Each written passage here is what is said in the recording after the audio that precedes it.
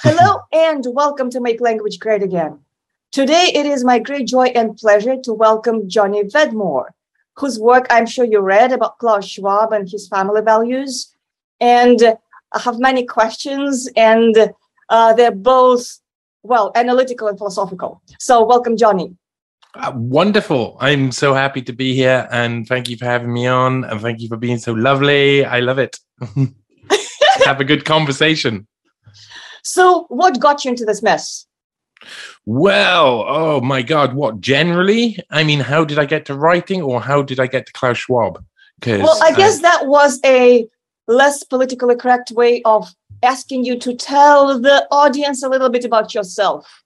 Okay, well, I tell you, my life was a bit strange, I suppose. I was brought up in South Wales, which is, of course, attached to the side of England. It was annexed by England 500 years ago, and we have a long history of revolution and rebellion and etc. So I was brought up the son of a steel worker who worked in making wires for big bridges, really proper, dunking it in molten lead and whatever. I don't know quite what he did, but it was pretty hot and sweaty, I think. And my mum worked in a hospital washing test tubes. I had two older sisters. Life was really all right when I was young. It was a bit up and down, and I didn't get much of an education. By the time I was 12, 13, I had symptoms of a really bad thyroid disease. So I had loads of issues with school, and I was constantly buzzing all of the time. I was a danger to society, and I was undiagnosed till I was 27. So I was a danger to society until I was about 27, to be perfectly honest. Oh, you still are. Yeah. But now I'm a much more focused danger to society. I have my eye on the big boys rather than just going rah all around in a circle, which is how I spent through my school years. I mean, I didn't gain any qualifications in school that were of note. My highest qualification was a C in English literature. That was the highest, GCSE.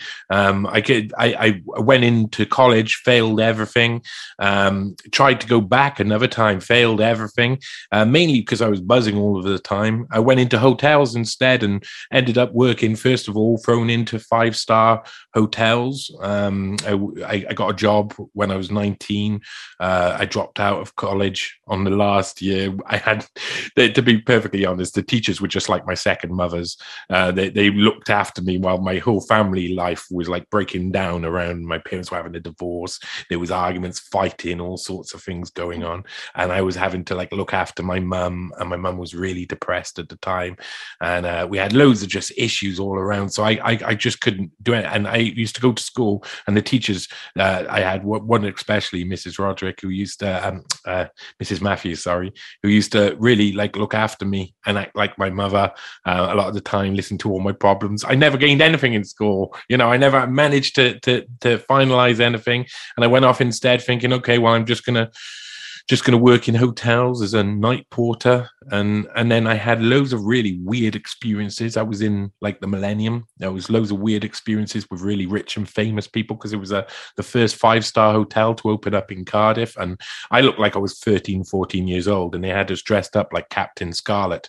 So we were just running around the place trying to hunt tips down off everybody, and it was Wembley Stadium had closed. So all the sporting events, that's the major stadium in England. So all the sporting events came to the Millennium Stadium, which had just opened up on the doorstep of the hotel, really. And just opposite the Cardiff Castle, which is beautiful. And suddenly Cardiff became a boom town. Had loads of experience and loads of wild, really crazy things happened.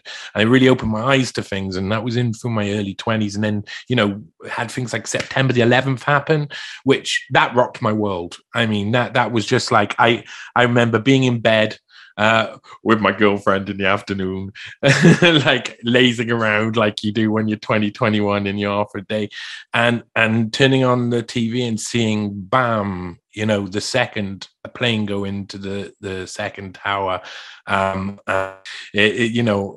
then the aftermath was really just, it was my sort of journey towards opening my eyes to the problems around when in Britain. when I reached the age I could vote, I was missed out the election by 1 year. Tony Blair got elected in 1997 and I got my vote in 1998.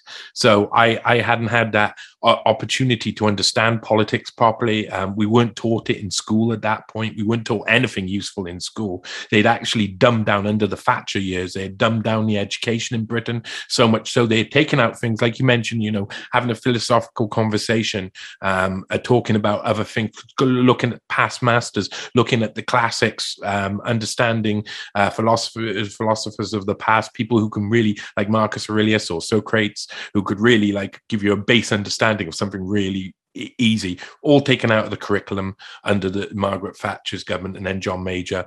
And by the time I saw what was happening in the world and really took note, I was working in a hotel course, so I got free newspapers every day. Part of the night porter's thing is that you get the newspapers in, you clip them all out, you write the room numbers on the top, you need newspapers, you go up and deliver all the newspapers, and then the people go and read them and they leave them, they throw them away. And I used to just take all of the newspapers home that I could and like kind of like start to collate what was going on, because this was like, I didn't have a computer. You couldn't afford a computer. It was dial-up internet anyway. There was no way to really communicate. You had to watch programmed TV or buy VHSs to get the information, It was a different era. It really was a different era. It's really weird now looking back and seeing it. It was only 20 years ago and you just didn't have all of this ability to gain that information. So I suddenly started being obsessed with this, what was going on, Afghanistan war, all of this information, and I wanted to be able to understand it. So I started clipping up bits of newspapers, keeping them in boxes, and kind of like trying to make an idea of what was going on around Iraq and Afghanistan and everything. And also at the same time, we were growing weed or trying to grow weed in the house I was living in. And one day we got raided, and they didn't take any of the growing equipment. They didn't take any of the stuff. They just took the boxes that were full of newspaper clippings about 9/11. Oh, wow. And it completely, it was like, that was one of the times where no one could work out what was going on. And then things like, Loose Change came out. But within a couple of years, the internet had hit into broadband speed, slow broadband speed, but suddenly you could download movies, you could download things. And I started looking around, discovering different people who were saying different things, but still it wasn't, you get brought up in this world where you're given this idea of how everything works through programmed information, and very much so in the past, everything was programmed. So it's like, you have 4 channels on British TV and you're going to flick across to each of them. I mean, when I was 10, 11, we got Sky, which was really amazing, but all it just gave you was a load of naughty German channels in the nighttime and a load of movie channels, and it's still the same sort of programming. You're just flicking through, looking for something, and you watch documentaries, try and take in information, but you're only being given information that you're allowed to see, really.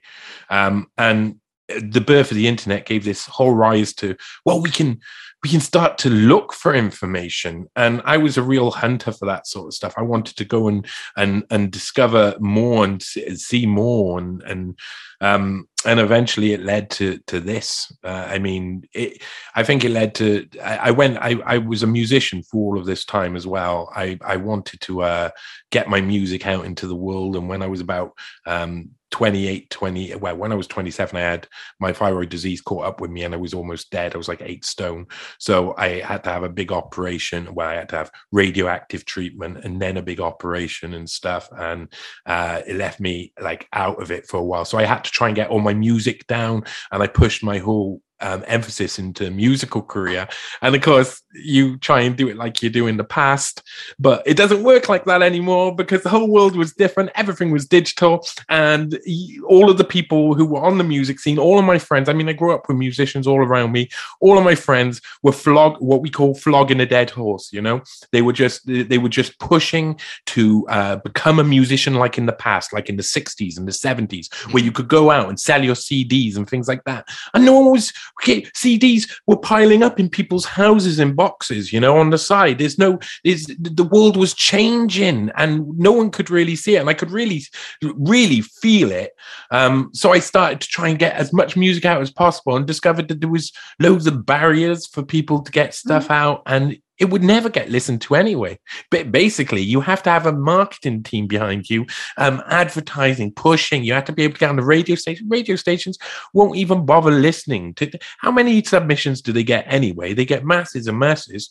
But you then think, okay, well, we'll go out into the live scene and we'll really push at it. So we did that. Went out to the live scene, and the live scene was dead because they put out loads of laws that meant and built apartments in city centres, so no one could make music anymore, and you're not allowed to have things going on after a certain time, and there were no clubs like there were in the past. The whole infrastructure of what we wanted to create and what we had been given as ideas and templates for our creative lives in the past were all being destroyed systematically, one by one, till it got to the point where I was suicidal. I was just like, I don't want to be here anymore. There's nothing I can do. Everything around me is going bad all of the time. All of my friends were in chaos, I watch people who are putting their whole life into music, their whole life, and they're still doing the past. They're still in the past, and the future is kind of growing around them, and the past is purposely being destroyed at the same time. And that was one of my main issues with the problem, is that we can progress and we can go forward, but you don't have to kill the past to progress. And I seen that build up more and more over time. And that was really the technocracy. That's what they do. They come in, they introduce their technology, and you have to have it whether you want it or not. You don't get a choice. You don't get to think about what you want to do. And you don't get to decide whether you go to a club to watch people live, or you go to eventually watch a hologram on a stage, and you have to pay £30, £100, £200 to watch a hologram of someone performing in their studio being projected, because that's what we're entering towards. That's what we're going towards. And that's not the world the world I was in love with was very old. It was drug taking, music, drink.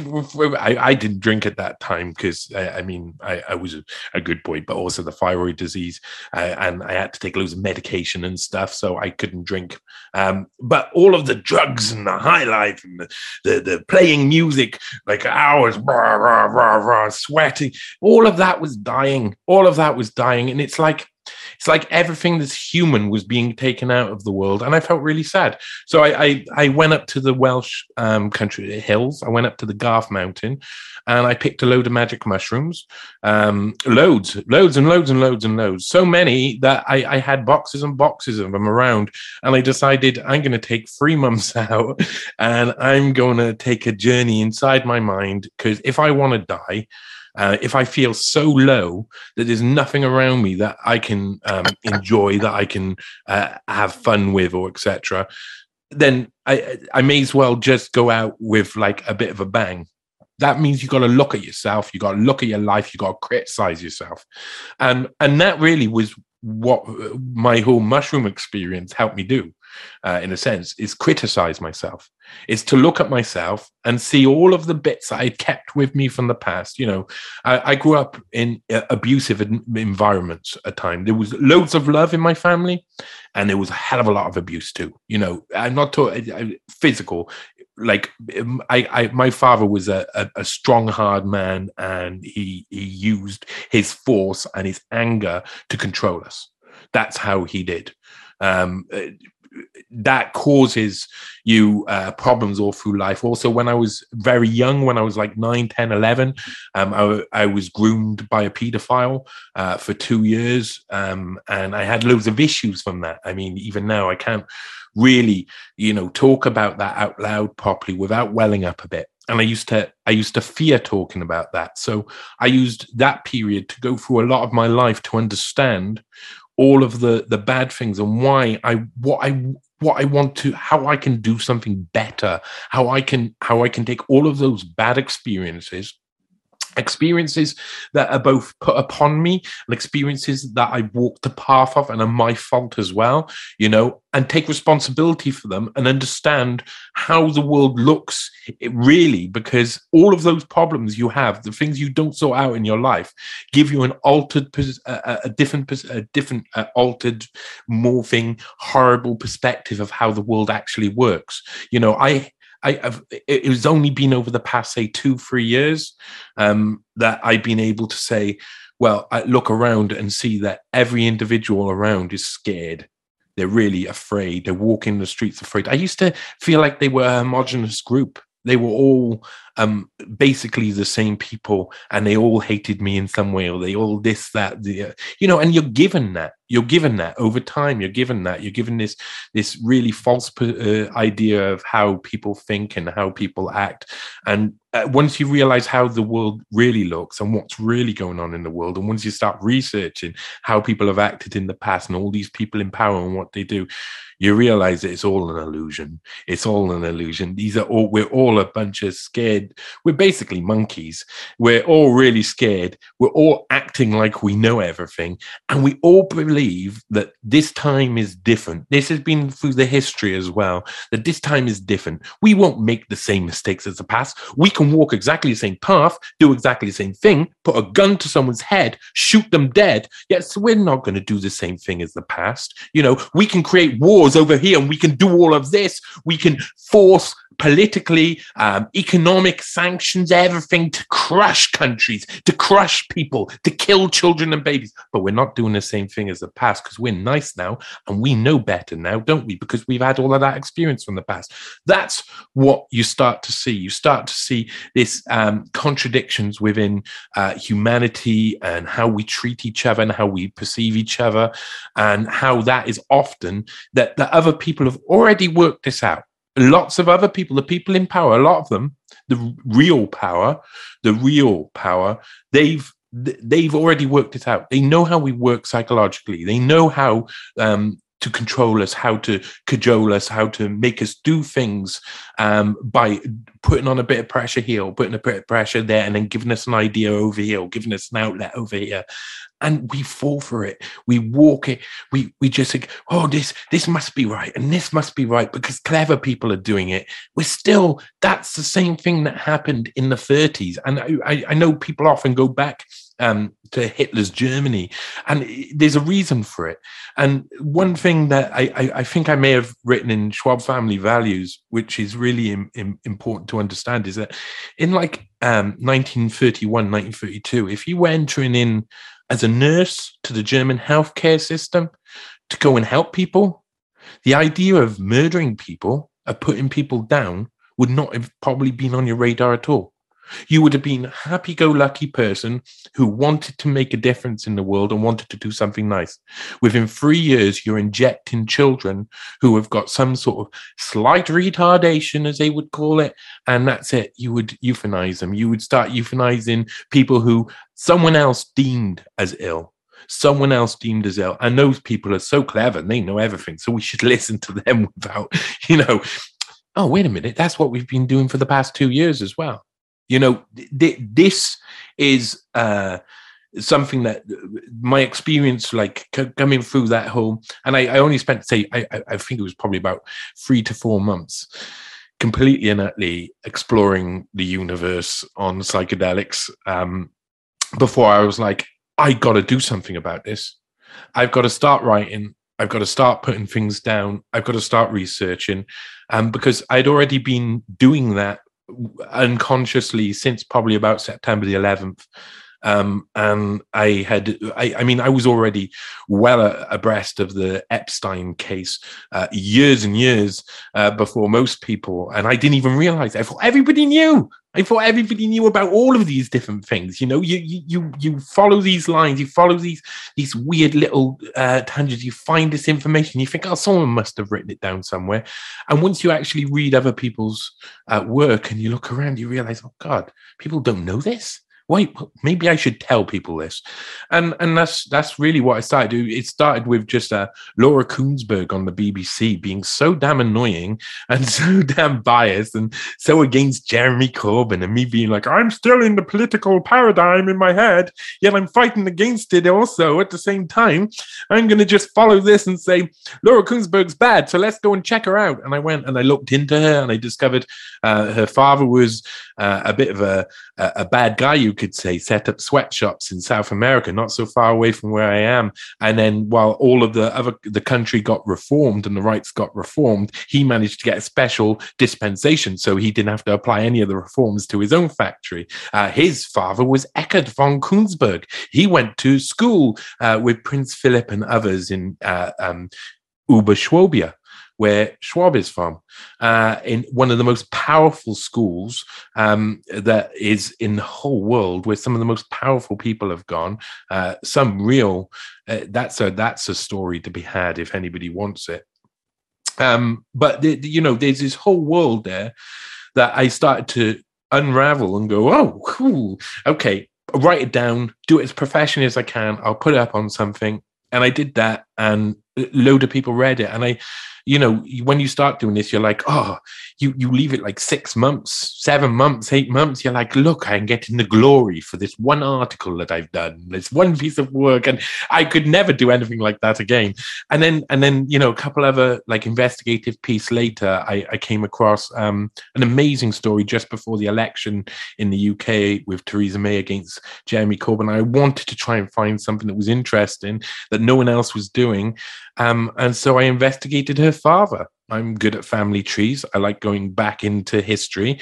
And I discovered her father worked with a very famous serial killer called John Bodkin Adams, who killed over 130 people just after the NHS was set up. And it was all covered up. He got off with every single murder. Every single one of them. And her father, Theresa May's father, Hubert Brazier, literally was the chaplain in Eastbourne Hospital at the time where he was committing all of these crimes. And it got obvious. He had them. He had all of these people sign him into their will. And he inherited all their money after giving them an injection and then dying, including young people, including a very young actress who was very famous at the time.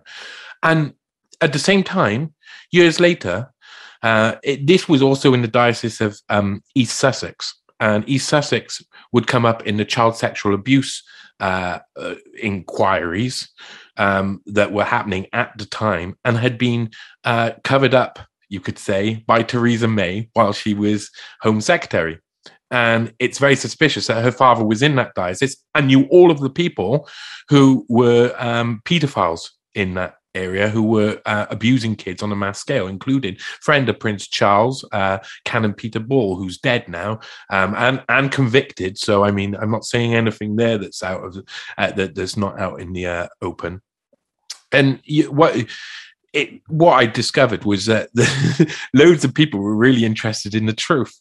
It was 250,000 people read that article, and I had no ability to like push it out. I was on a Vocal Media, which is just a free platform to like publish out articles, and they basically have a quick check of it. They don't spell check it or anything like that. They just stick it up there.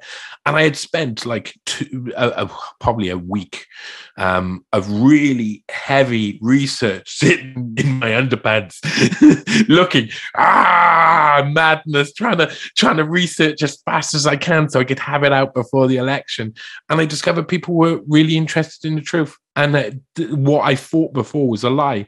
It was just, you have to give people the truth in the best way that is easiest to digest and that they can understand. And the best way to do that is not just to concentrate on the one issue. And the one issue a lot of the time for like if people look at Schwab, they always get caught up in what they care about. You know, I did as well. You know, I'm like, oh, I don't want this fourth industrial revolution to stick chips in my brain, you know, something like that. I'm just like, I can focus on that. I'll focus on that. I'll focus on that. But for me, I'd had all of this experience by then. I'd done articles about Bill Gates and his family history had gone back 700 years. Bono's cousin, Barbara Hewson, who died last year, she was a mad paedophile enabler. She made the statement on Channel 4 that, you know, people like Jimmy Savile and Rolf Harris should have been allowed to basically rape 13-year-olds because they're 13, so they should know better. It was just, I mean, in the most bizarre interview you've ever seen. And if you go back in history, it's amazing. Every single member of a family have always done the opposite to what society is saying at the time. It's like so wonderful because you're the same with Bill Gates' ancestors. You know, you go back, you think, oh, what are they going to be? Lots of people are saying, oh, we can't get past, you know, his great grandfather, and you eventually you find it, and what you discover is that his ancestors were some of the pallbearers who were riding along the coffin of King Henry VIII when he died, and would then take King Henry VIII's son, who would only live for another like 6 to 9 years, I can't remember, I think it's 9 years, would take him and would try and get him to install someone else, Lady Jane Grey, onto the throne of England, and they would have their head chopped off on the first day when bloody Queen Mary took over. These people, this is history repeats itself. You know, we know this, we say this, we talk about this, we understand this, yet as soon as we are in a new era, we're a new start, history never repeats itself now. And that contradiction is obviously was glaring to me, and it really annoyed me. So I eventually I had my work mixed up because I come across a lady. I did a bit of an Epstein article. I looked for someone who no one else was looking for, and I looked for all of Flight Manifest, and I kind of like came up with put it into a table to see if there was any anomalies, and I found a lady called Nicole Junkerman, who's now Countess Bracetti Peretti and married to the head of API Oil, Ferdinando Bracetti Peretti, part of the Bracetti Peretti family. The Peretti family had gone back a long way. Elsa Peretti, his sister, is the woman who invented Tiffany lampshades and was big on the Studio 54 scene, left her family behind completely to go to America and all of this. But you're always a bit like, oh man, his mother was the first female general to serve in Italy. And that was really rare. I mean, Italy is not known for being like an equal rights place. You know, women are seen as women and men are seen as men. It's a very misogynistic place. We know it. I mean, it's the culture is there. It's not a surprise. But still, these sort of like she had wrote this Nicole Junkerman had ridden on the Lolita Express alone with Jeffrey Epstein on one occasion, and that was a really rare thing. Normally, it was a member of his usual entourage or members of his usual entourage were with him. Never was he really alone with someone who wasn't in his entourage, one in his main unit. And it turns out she was very interesting. She was invested with both Jeffrey Epstein, Peter Thiel, and Ehud Barak, of course, in Carbine 911, which was a unit 8,200, so Israeli sort of based ex-IDF people who were trying to basically take over all of the surveillance systems, official surveillance systems in certain places like New York City and stuff. So they would be in charge of all of the, you'd have to call the police through Carbine 911 in the future. So that's convenient, isn't it? I need a policeman. Okay, phone IDF, ex-IDF guys, unit 8,200, and they'll tell you if you can have a policeman. That, I mean, it is beyond belief, some of the stuff they were doing, and she is amazingly influential. So that put me on a collision course with Whitney Webb, because I mean, she did so much about Unit 8,200 stuff, spy stuff, the Epstein case. She was right on it at the time. So I ended up talking with her, and we ended up working together on a couple of pieces. and was gracious enough to give me a place on her site. That relationship has increased in time, and then we have a kid together. So that you might hear him cry in the background, maybe. And then one day round the coffee table in our old house in Chile that we were staying in. She said to me, "Why haven't you looked into Schwab's family history? Or why haven't you?" And wasn't it the most obvious thing someone has ever said to me? It was like, "Oh man, I'm so good at doing family history and I love it so much." I mean, she said, "I'll give you 4 weeks to dig away and see if you can find something really, really good in there." And it took me 4 to 5 weeks to really confirm who Schwab's father was. And then once you know, and once you have the information, the little bits of detail, then my job is very easy for me now. I've had a lot of experience in it, and my job is searching every place where no one else could possibly imagine looking for the information relentlessly until I find something amazing. And I really mean, like, that first 4 weeks was me, first 4 or 5 weeks of trying to find out Schwab's family history was me looking through Swiss archives, all sorts of articles about from the early 1900s, and working my way through collecting every person who was called Schwab. And people have to understand, he comes from a region called Oberschwabia, which is of Schwab. There's a few of them, and there's a few big ones as well. You know, there's a few where you're like, "Oh, I hope it's this guy. Oh, I hope it's this guy." And what's really useful now as well, when people say, "Oh, his ancestor is this person," and look, they married a Rothschild up north. Right. Yeah, that rumor is very nice, but then if you follow the family line, they've got nothing to do with that family line. They're completely different people. And what a lot of people don't realize and don't know, because they haven't really done their research on the place at the time, you have to know about the regions and how the regions worked at the time. And it was only about 1840 that Jews were allowed into Oberschwabia, Baden-Württemberg area and the Ravensburg area. Before that, they were banned from going in there. They would be turned away. And there's lots of evidence of that. There was blood libels. So lots of Jews were killed in the region through the 1400s, 1500s, 1600s. And then they were banned, so that it just stopped happening because it was getting a little bit awkward. You know, no one likes to be killing a load of men, women, and children publicly all the time. So they just said, "Oh, you Jews aren't allowed around here."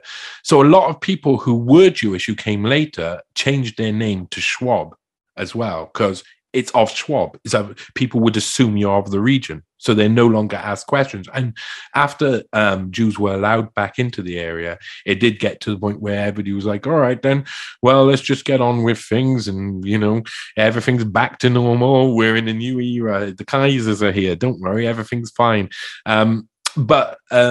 What's very interesting is if you go back to Schwab's great-grandfather, and I get a feeling that he was Jewish or from Jewish ancestry, and a lot of the people who were Jewish at that time and took different names did so, leaving Judaism behind completely. So if he is, it's not like he's meant to be. I can't recall his full name at the moment, but it's not like it's within the article, Schwab Family Values, but it's not like they're hiding and they're secretly a Jewish person hiding away. A lot of people around that time were like, "Oh, it's just too hard to be Jewish and practice religion."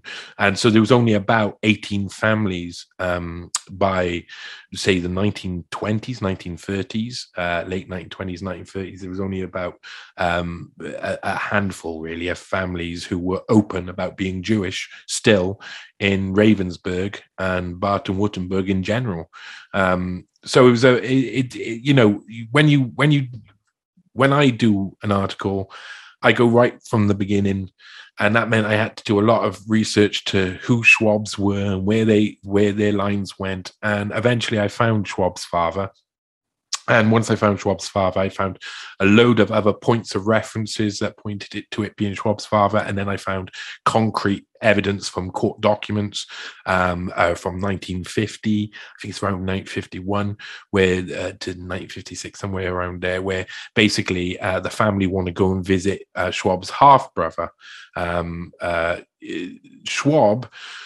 Eugene Schwab, which is amazing for, eugenic Schwab.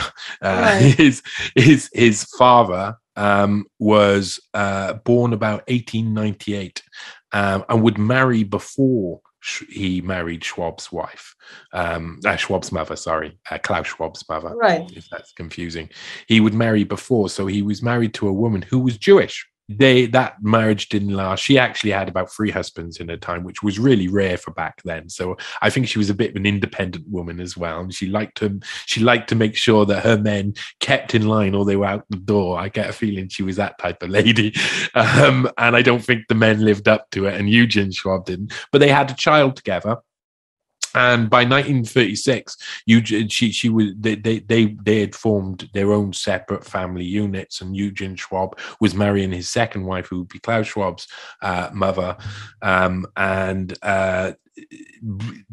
1938, Eugene Schwab's first wife would leave Germany, like many Jews would, for America, and she would write down that she was Hebrew, of Hebrew nationality when she arrived in America.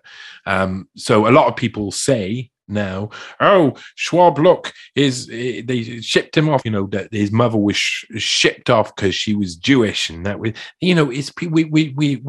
drawn towards the idea of drama, but the actual story is much simpler. It's just he got married again, and this time he got married to a good German wife. Well, actually, I think she was from Swiss descent, but that's good enough because the Germans and the North Swiss and the Swiss in general have worked together quite a lot throughout history, you discover. And so they had Klaus Schwab in 1938, just the year before the war broke out, and Eugene Schwab had already been working in a Ravensburg factory for Escher Weiss, which was set up in Ravensburg in about 1860 by Walter Suppinger. And Walter Suppinger was a very clever man. He would take the company from being like making things like lace machines all the way up to making big hydroelectric turbines for massive dam projects, for ships, for massive boats, military stuff as well by the 1900s. But early on, the Escher Weiss company is very interesting as well for the fact that its center, its headquarters, is in Switzerland. And then it has that Ravensburg branch. So during World War II, it was still like that. But during World War II, something very special happened to the Escher Weiss factory, which is they got, like many, special international dispensation not to be bombed. Can you imagine that? The Allies were told, hey, listen, don't bomb Ravensburg because that's where we'll be sending all our charity stuff and all the people who we don't want to be bombed. And at the same time, they were using that as cover so that they could make massive turbines to ship up to Norway for their secret atomic bomb program. And so Klaus Schwab's father, Eugene Schwab, was the manager of the factory, Escher Weiss factory in Ravensburg, that was making turbines for the heavy water nuclear projects for the Nazis. And once I discovered that, wow, oh my God. Whitney was very happy. I was very happy because it was like, wow, okay. I didn't expect that. I thought they were just going to make like turbines for dams for the rest of his life, but turns out no. Turns out he's a bit of a big player. And the Escher Weiss factory in Ravensburg got given a model Nazi company.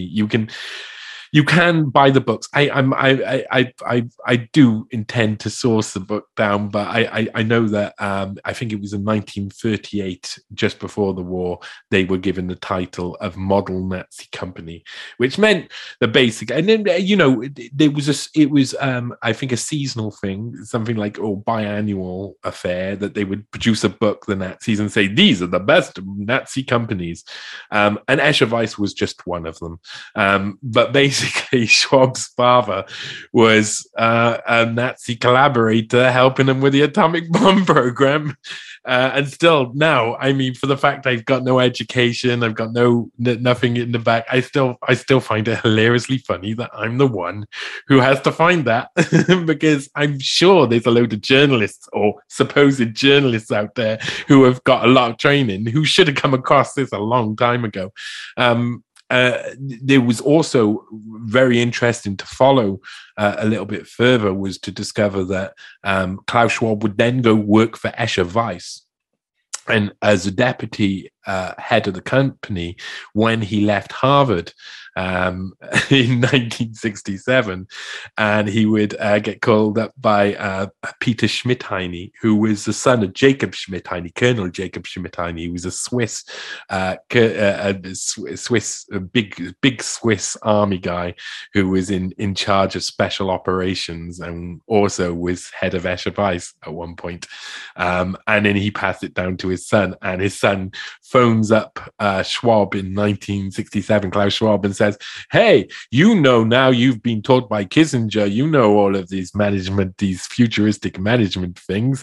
Why don't you come and make our merger a success? And what they were doing was merging Escher Weiss, which obviously, I mean, it's good when a company's done bad things, it's probably good to get rid of the name. And they were merging it with two other companies and a few other small entities, but Braun Boveri, I think, was one of them, and the other one was Schulze AG. Schulze.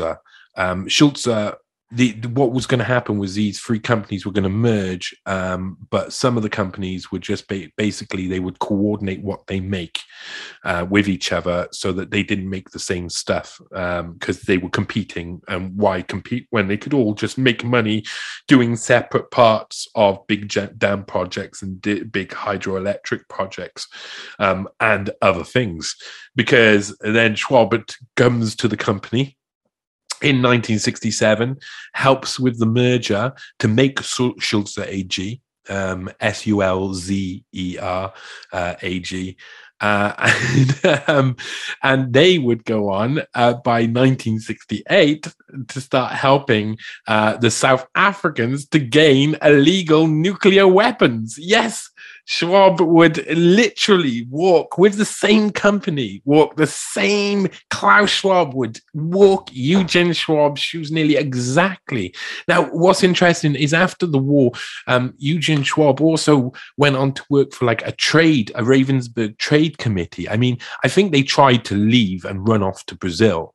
They were scared that there was going to be more in the 50s. I think they were still scared there was going to be more Nazi retribution against them for being Nazis.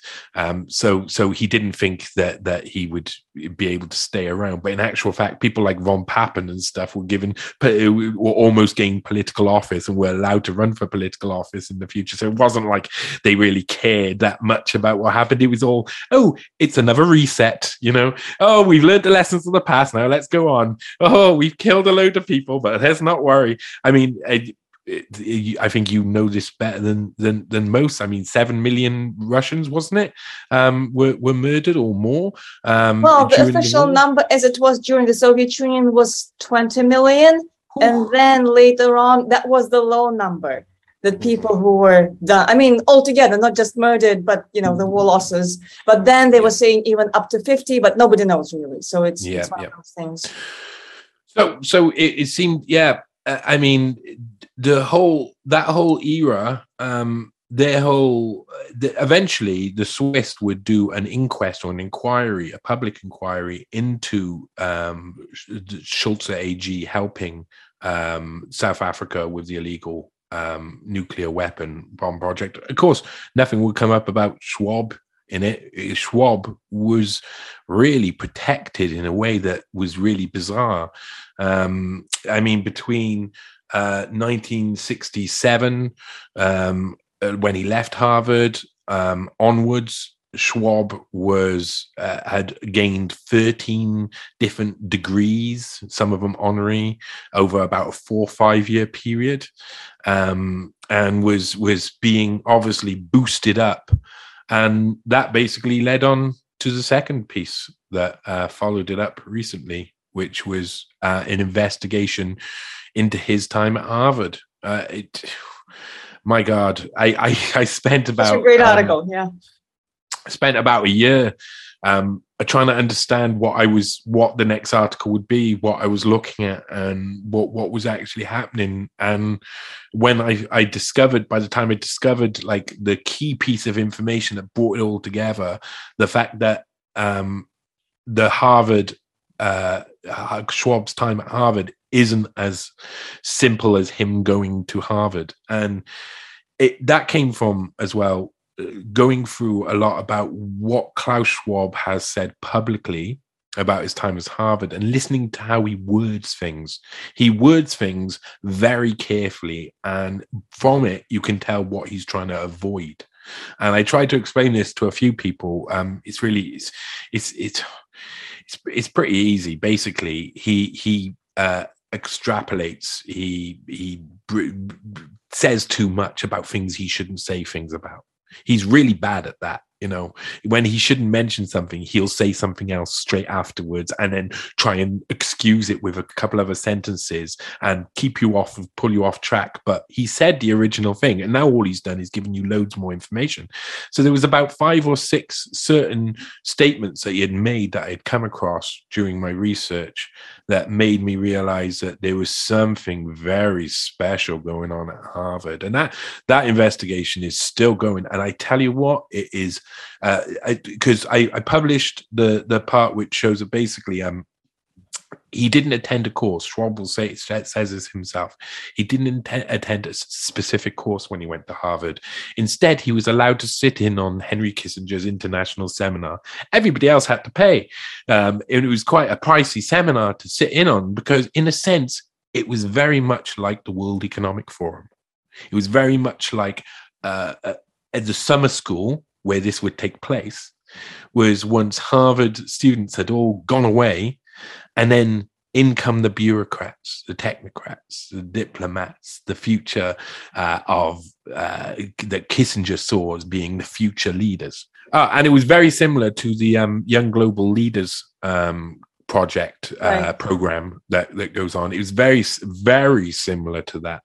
They were developing leaders, and there would be about 3 or 4 leaders that I could find, including Pierre Trudeau in Canada, of course, supposed father Justin Trudeau, shall I say, suspected father Justin Trudeau. He was one of Kissinger's young global leaders to an extent, you know, and so that was really interesting. But then I found out that it was actually it was reported on, but people in the mainstream, of course, are paid to avoid reporting on such things. So I'm sure someone else has come across this at some point, but as the situation is, it was me who had to come across the fact that it was a CIA funded course. My God. And of course you froze at that phrase. Of course, it was a CIA funded course. It was, the international seminar, the summer school itself, was a CIA funded course. There was about 6 courses that were over the summer school that were funded by the CIA, and it was one of them, and it got the most money. And Henry Kissinger, to Harvard Crimson, and in another newspaper, I think the New York Times, said, no. Although it might be in Washington Post, and said, no. I didn't know it was funded by the CIA, but I can promise you the information I'm finding now, he definitely did know it was funded by the CIA. He was well involved with it. So that, of course, this saga, this flowing river just kept going and going. And then it was about, okay, so what happened at that course, and what I found happened, and what Schwab himself says happened. He was introduced to two very important people at the course by Henry Kissinger. He would be noted, obviously. Henry Kissinger saw him as being someone very important, and would put him in contact with Herman Kahn, who's described as the real Dr. Strangelove, because by all accounts, most accounts, so Stanley, except for Herman Kahn's account, Stanley Kubrick based Dr. Strangelove on Herman Kahn. I think he based it upon like a mixture between Fritz Kramer, Henry Kissinger, Herman Kahn, and maybe someone else. It was like a merger of characters in there. But it seems almost comic. And a guy, John Kenneth Galbraith, who's one of the biggest and most powerful people who most people have never heard of, an American economist who was the man who taught JFK and would stand along JFK in a lot of his decisions, and JFK would ask him for advice nearly all of the time. He also wrote the first draft of the Johnson speech once JFK had been murdered. And all of these guys, Henry Kissinger, John Kenneth Galbraith, Herman Kahn, all members of the CFR, the Council on Foreign Relations. They all been working upon Europe, but from a different perspective. So Herman Kahn before had been working on understanding nuclear threat through using game theory at the Hudson Institute. A really, really interesting man, possibly one of the most interesting men who's ever lived. He would, in 1967, the same year Schwab is being recruited by these guys and trained up by these guys, would produce two documents of real note, one being the year 2000, and looked at all of the technological advancements that can be expected up until the millennium. And he basically predicted everything we're doing now, everything we've already done. They did a job. I'm not sure if it's a good job. Back then, Herman Kahn was I would describe him as dystopic. He was over the top. He would have been very enticing to listen to and very interesting to listen to. So I'm not surprised he was within these circles. John Kenneth Galbraith was a very different person. Henry Kissinger had also worked on nuclear threat assessments. He had been writing a lot of papers for the Council on Foreign Relations on the threat of the Soviet and the Western nuclear threat against each other. And that was big papers, big articles. He had put himself in a position to be one of the main people, main brains to go to when you want to understand the nuclear threat in the paradigm as it was. So those two were always going to be working together anyway, so always going to be close. John Kenneth Galbraith was very much different, very much the opposite to Kissinger in so many ways. Yet by 1967 and 1968, he's combining with him so much so that they're taking part in something called the Mandeville Lectures, where they're talking about the same things at the same place, and they're doing a tour together. So they're obviously joined in, and Kissinger, Klaus Schwab would say himself that Kissinger would introduce John Kenneth Galbraith and Herman Kahn to him, and they would become his mentors. Basically, they would travel across to Europe to help with the forming of the World Economic Forum, which was originally called the European Management Symposium, then the European Management Forum, and then would be called the World Economic Forum by early 90s, late 80s, early 90s, as they were trying to rechange for this new world that was happening after the fall of Soviet Russia, or the supposed fall of Soviet Russia. I'm not sure.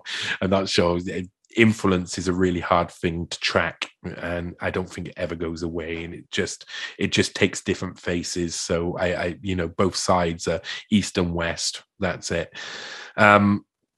They were all really in a prime position to influence European policies, especially surrounding nuclear weapons defense, which was big on the agenda. That's what would happen. Herman Kahn and John Kenneth Galbraith would help come across and convince people who were skeptical, along with von Habsburg and others, to set up the World Economic Forum and make it a force for putting policy into the mainstream environment and creating policy, European policy, that was aligned in a way that Herman Kahn's belief was, at the time, and he wrote it down, that Europe, Britain and America should be joined together, united really as one entity.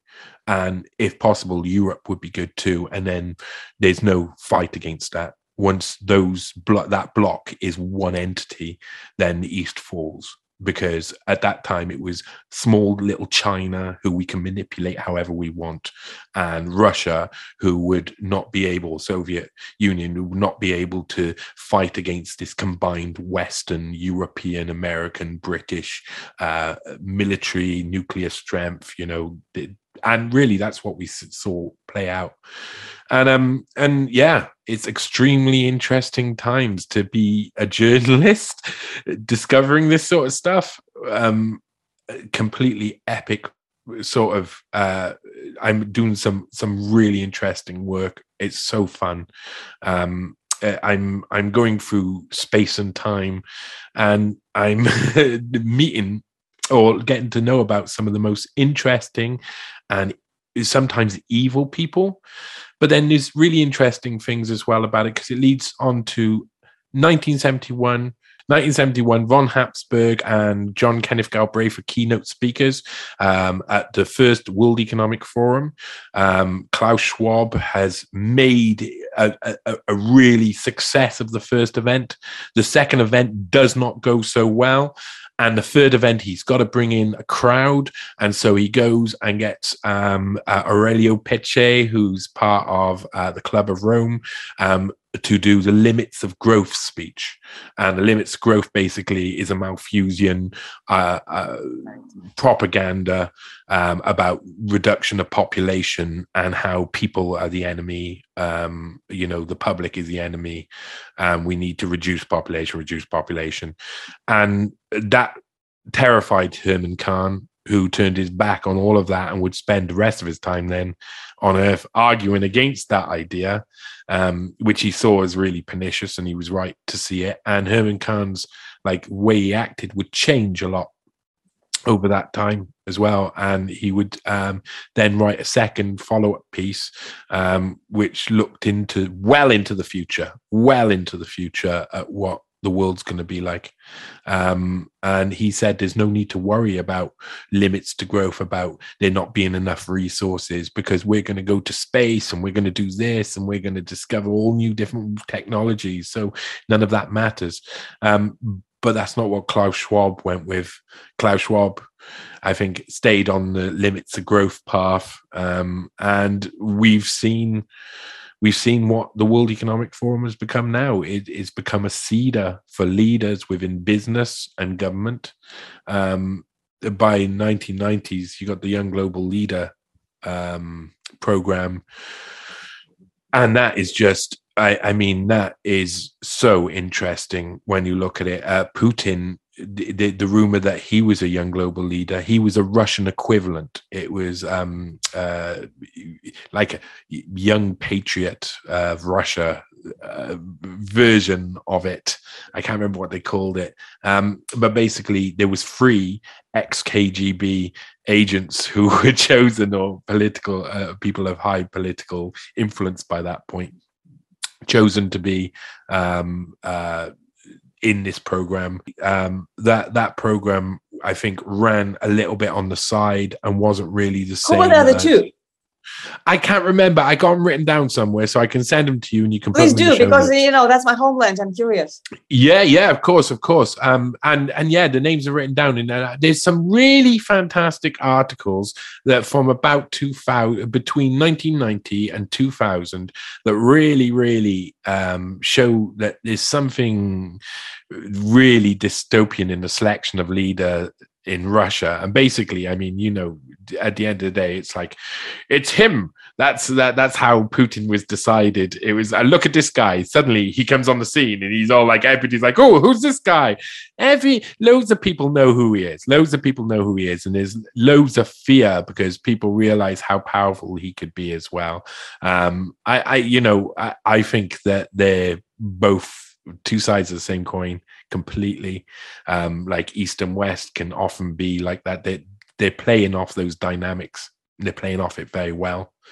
But yeah, the Young Global Leader project, that went swimmingly. Really bad for the first time, because the first time it was like global leaders for tomorrow, and loads of people asked questions that were really awkward, and they didn't have answers for them, and they said, okay, we're stopping this course now. And then the next year they were like, oh, now we're doing the Young Global Leaders, which was the same course, but for people who they had, you know, refined, who they allowed into the program. Right. And then from that point on, I mean, they've seeded some people into this, into political power, and they are the big boys. And it was all started by a CIA-funded project in Harvard, run by Henry Kissinger, and a guy who's one of the most influential men in history that you've never heard about, William Yandell Elliott. William Yandell Elliott may actually be related to the Trudeaus. That is something I have to look into, and if anybody else wants to look into it, you can do, because I got loads of work to do. But he is one of the biggest hidden hands in history. Advisor to 6 presidents. Seriously, when you look at him, he's like a monster character. You know, he's a really weird big face, but he's well known, and his reach was unbelievable. And it's really, that's it. That's my journey through Klaus Schwab world, Schwabland, Schwabia. And it's been a crazy one. It's been a crazy one, and it is continuing. I'm going, my next step is, and what I'm currently, I've got loads of projects on the go, but one of them is really looking in at that Harvard unit and what was going on. And man, there's some freaky stuff and really amazing connections that will lead you to some of the biggest names nowadays, some of the biggest people who you're like, oh my God, the crossovers are amazing. These articles have been really interesting because it's like, it's there, you realize how intermingling all of these big players are, all of these powerful people, how they're all on the same side. And you should already know. You should already know. You can see they're playing games. The drama that you see on your TV screens is put there to be drama on your TV screens. That's not what's going on behind the scenes. What's going on behind the scenes is professional, executive, managerial. It's very, very focused, and part of the focus is on you not seeing what they're actually doing. So nearly all of it's smoke and mirrors, and once you dig away at it, you can see the creation of the smoke and mirrors. And one of the documents I talked about just not so long ago, Herman Kahn was working on in 1967. The other one alongside the year 2000 was an ancillary document for future leadership, and that basically explains the Young Leaders project. Young seeding leaders, specially chosen people who will be educated outside other people, and universities will become places where just really the people who serve these other people go to, and the education has to be given to those people in universities at a level that doesn't let them go past that boundary of doing too much, being able to do too much, and being given the responsibility. So yeah, there you go.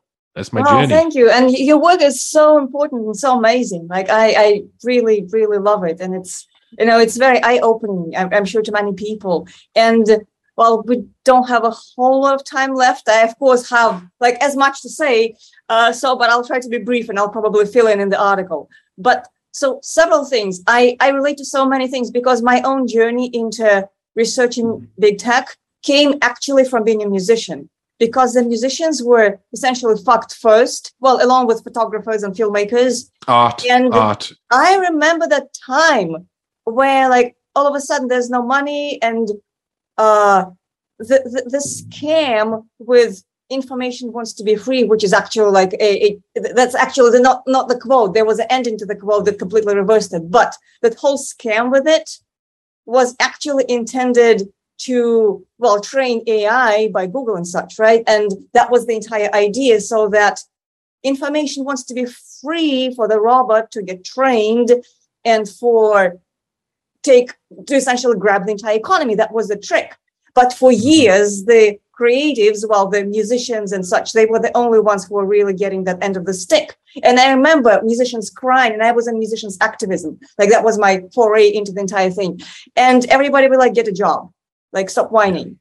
And among my friends who were on the same mind, then we had a joke that, oh, if they start doing to farmers and doctors what they're doing to musicians, we're screwed. I mean, like, we're done. Guess what's happening?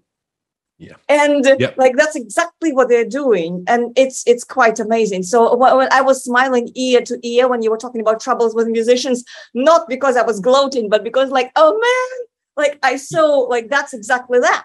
Listen, art is the first thing that is going to get attacked in dystopia, because art is truth. Art allows you access to truth.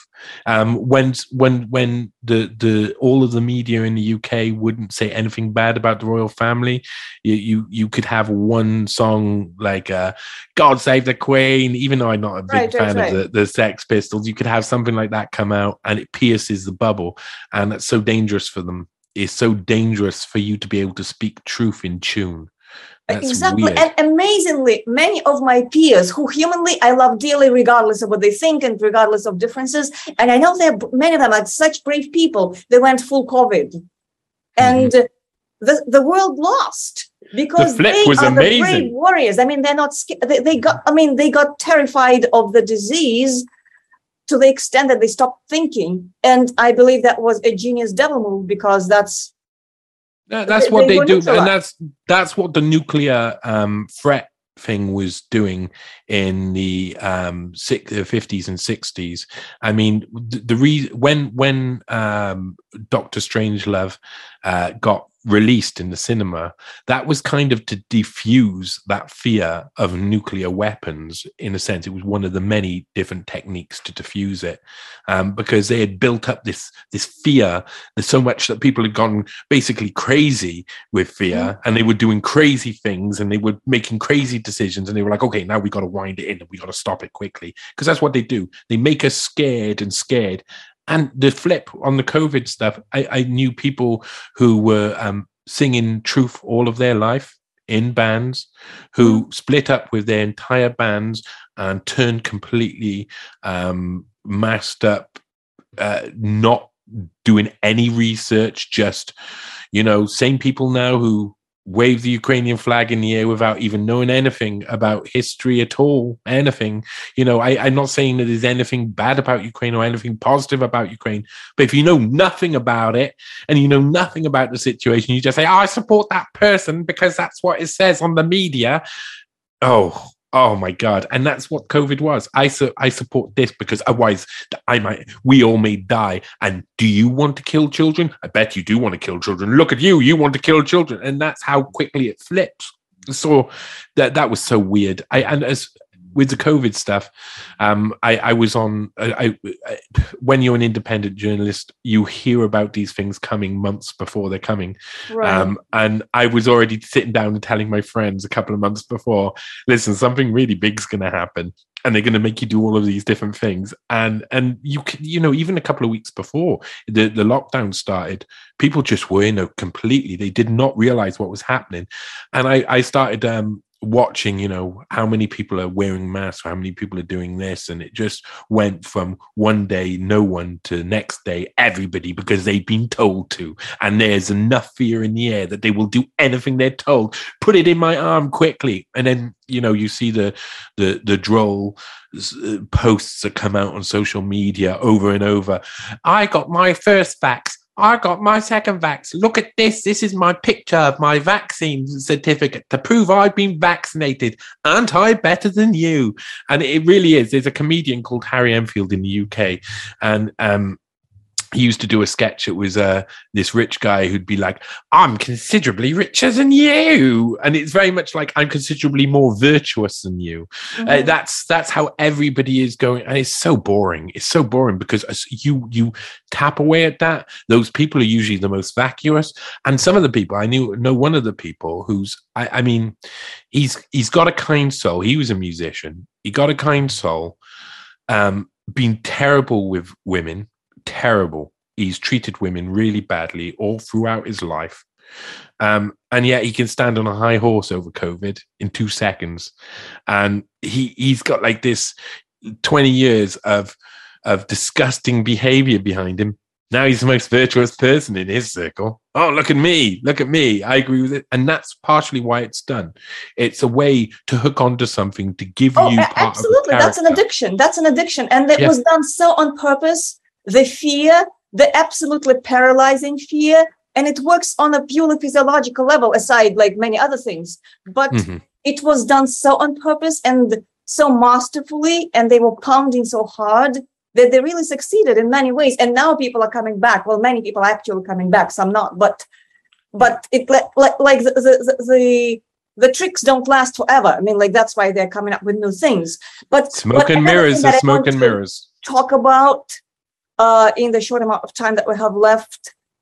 Well, I would say I did an article. It's on my website. I got to put it properly on a proper page. But just if you want to understand a little bit about some of the men on the British side who actually have been trying to spark this fear of pandemic, and who are the people behind all of the computer modeling, the creation of the computer model, the invention of the computer modeling, the testing of the computer modeling for that has scared so many people during this pandemic. All of the history of pandemics. There's one called the Wellcome Five that I did, which is looking at the Wellcome Trust and five members who are really, really influential. I think if people read a bit of that, they'll start to understand that, oh, wait a minute, there's an agenda behind it. And look, there's all of these obvious signs that they've been trying to make this happen. And people have just got to... What you see on TV and what you see on the news is given to you for a reason, and it's to change your mind so that you will think something that probably isn't true. Because if you knew the truth, you'd be really angry. And their job is to manage your anger. That's it. Towards somebody else. Their job is to manage your anger towards somebody else, be it a person of a different demographic or anti-vaxxer or whatever. I mean, like that's the art. And it is you so can't obvious. Take the anger away. You can only like push it out somewhere else. That is so true. And we see it all around us, but you have to understand it's not like everything's a conspiracy, but conspiracies exist all around us. Crimes are a conspiracy. People commit crimes. They're a conspiracy to commit crimes. If you look into court, if you look at how they describe crimes in court, conspiracy to murder, conspiracy to steal, conspiracy to this. People have conspired through the entirety of history. I know. I have this term that is called ordinary conspiracy. Like everything, even Harvard and CIA events. So I mean, so it's a conspiracy, but it's an ordinary conspiracy because that's what people do. I mean, that's what people do. People get together, they scam, they figure out how to get more for them and less for others. Yeah. So I mean, it's really important. But we got to all stop being so silly and expecting that the government is like an adult, a parent who cares about us and wants to look after us, because they don't. They want to keep us under control, and they will vent our steam in whichever direction they want, whether the powers in Russia, the powers in America, the powers everywhere, they all have the same intention. That's to keep their people from chopping their heads off. That's it.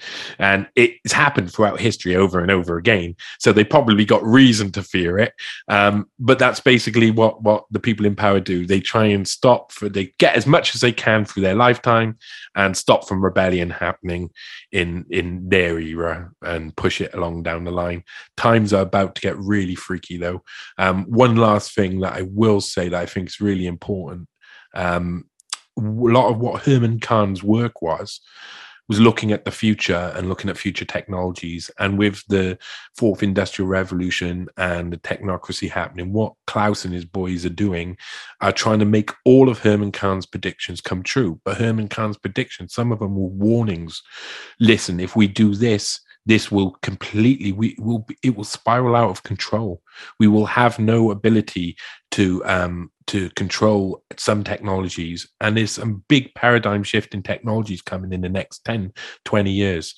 And if they're as big as the atomic bomb was, and the atomic bomb literally controlled and changed the world for the next 30, 40, 50, 60 years. And there's about 4 of those paradigm shifting technologies coming up, which will really, really just change everything, change the entire game. So if you think you're confused now, you wait for the future. And if we allow these people in charge to keep going, they will continue to use those things as a psychological tool against us to control us and to make us do whatever they want rather than to do what's right, which I think most people just want to live their life. You know, life's pretty stressful. Kids cry, things happen, houses burn down, all sorts of stuff happens. But at the end of the day, we've got to kind of work together, and they have us working against each other. And we've got to change that. Absolutely. And you know what? We'll have to do another interview because there's this giant, the most important in the world philosophical topic that I wanted to talk about that is like key. So if you're up for it, we'll have to do another one. And love to. Yeah, tell me when. I really like having conversations. So cool. If you want to talk about anything, just tell me, give me a time, and we'll do it. Cool. And awesome. You have the cutest babies. So I mean, like the cutest baby. That was just so. He's a lovely one. He charms all the ladies with his smile. That's for sure. He's got one hell of a smile. He's just that's all he does all of the time. He's got this. I'm always smiling. And it's so cute. Yeah. So where do people find you? If people want to find me, best place, johnnyvedmore.com. I'm at fungymonkey.com. And of course, I'm at Unlimited Hangout. Where there's so much good research coming out, and there's so much stuff coming over the next few months, some really interesting things. Fungi Monkey is very much my Fungi Monkey, if you want to say it, is very much my media site. So if you want to watch things and listen to things, that's the place to go. If you want to read articles, go over to johnnyvedmore.com. There's just, I mean, if you type me into Google, you're probably going to miss out a lot. So come direct and you'll find links to all the different places. This video will be up there and all many other things. And I just say to people, thank you for taking a look. Thank you for reading. Thank you for watching. Think about opening up your mind to the fact that life isn't so simple as someone tells you it is on a TV screen. You've got to go and research for yourself. So if you don't trust something that someone like I say, and I well source the articles now to make sure, but you've got to go and do your own research too. Learn what people are which people are trying to trick you and which people are telling you the truth. That's it. Well, thank you, Johnny, and send my love to your half. I will do. She's wonderful. You're both wonderful. So I'll talk to you later. And we totally have to have another conversation because that's like important. Awesome. So I love it. I'll talk to you later. Yeah, bye-bye. Wicked to speak to you. Thank you, lovely. Okay, bye-bye.